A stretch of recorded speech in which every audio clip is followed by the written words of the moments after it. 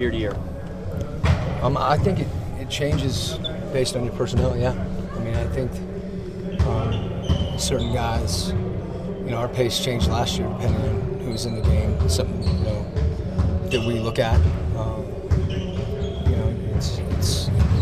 It's been, and not just the ball handling, really, like, there's different guys that have different abilities and different skills. That doesn't mean, everybody has to run back.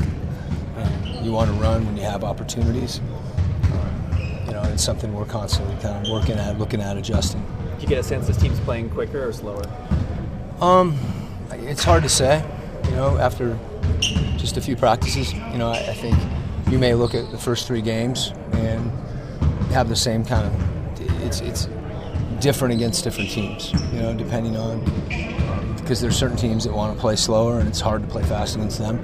And there's other teams that play fast and you end up playing their tempo.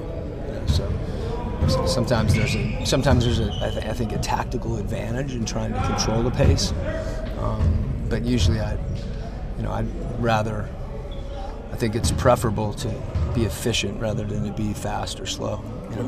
When you look at Dante, what can you get from him that's kind of unique to your roster last year and when he plays like he did in December and January, I mean, what does he add to his roster?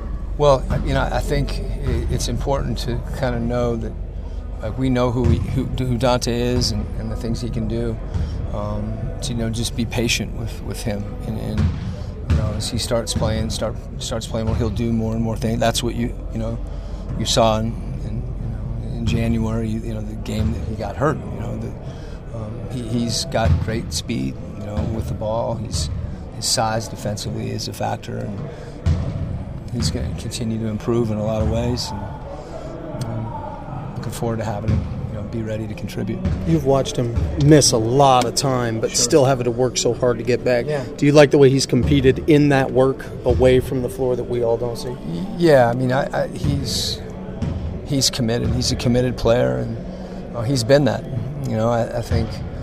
When you come into the league at 19, there's a lot to learn, and regardless of injury or not, there's a learning curve, and sometimes there's things you take from adversity, and you really you wouldn't ever wish that on anyone, but I think he's embraced his path as best he can, and I just don't want there to be a definitive. It's easy for us to make kind of assessments and assumptions, and we'll all do that. I'll do that. You got to do this, you got to do that. But the biggest thing for Dante is it's gonna just take time for him to, it happened last year.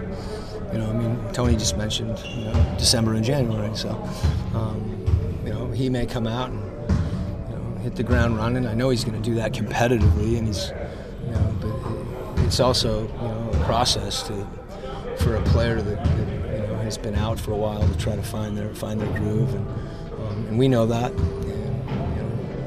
Look forward to him having an opportunity to do that and compete and be healthy. Donovan said that him and Mike are starting to mesh quicker than he thought they would. How have you seen that? Yeah, I think that happens also when you want to mesh. You're looking for opportunities, you're communicating. It's really 2 guys that want to help each other. And when there's one guy that's trying to mesh and the other guy says, hey, this is who I am, that process takes longer. Both guys are trying to figure out how they can help each other, and you find things, and some of them, we can try to identify, and some of them they're going to find on their own. Are there battles for playing time? Yeah, always. Okay. Every year. Right? Yeah, no, I mean, I think I hope so. That's professional sports. That's little league sports. That's how you get better. I think real competitive teams and competitive players, they want that. That's whoever.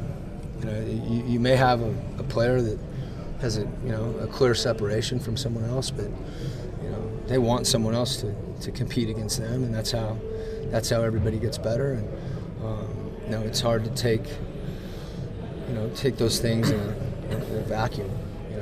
Sometimes competing we have to be careful that it's easy to think about competitiveness for quote-unquote playing time relative to one guy versus another guy. Oftentimes it's a guy that we can compete as a team, so whatever the benchmarks you use, I can compete against somebody by running back. I can compete against somebody by going to the boards. I don't have to just always compete with the things that show up in the box score. I'm still waiting for the box score to change. It's deceptive about what guys contribute. Yeah. Do you have an ideal number of guys you want to play every night? I want to play everybody that's playing good, and it's hard.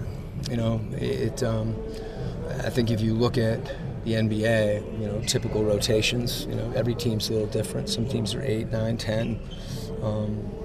Those things change in the playoffs. They change game to game. So, there's always guys that are deserving to play that don't get to play as much, and those are hard things, hard decisions for a coach. And sometimes you don't know if you're right or you're wrong, and you keep making those adjustments. And I think the biggest thing is communicating with the players, even if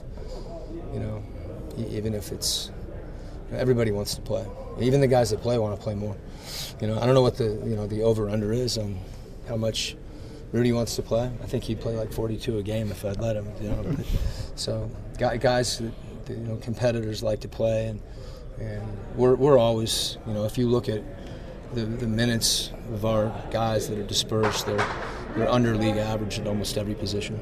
I think we had one player in the top 40 or 50 in minutes played last year. So that's something we're always aware of, and sometimes it's a battle to get guys out because they want to play. That's what you want.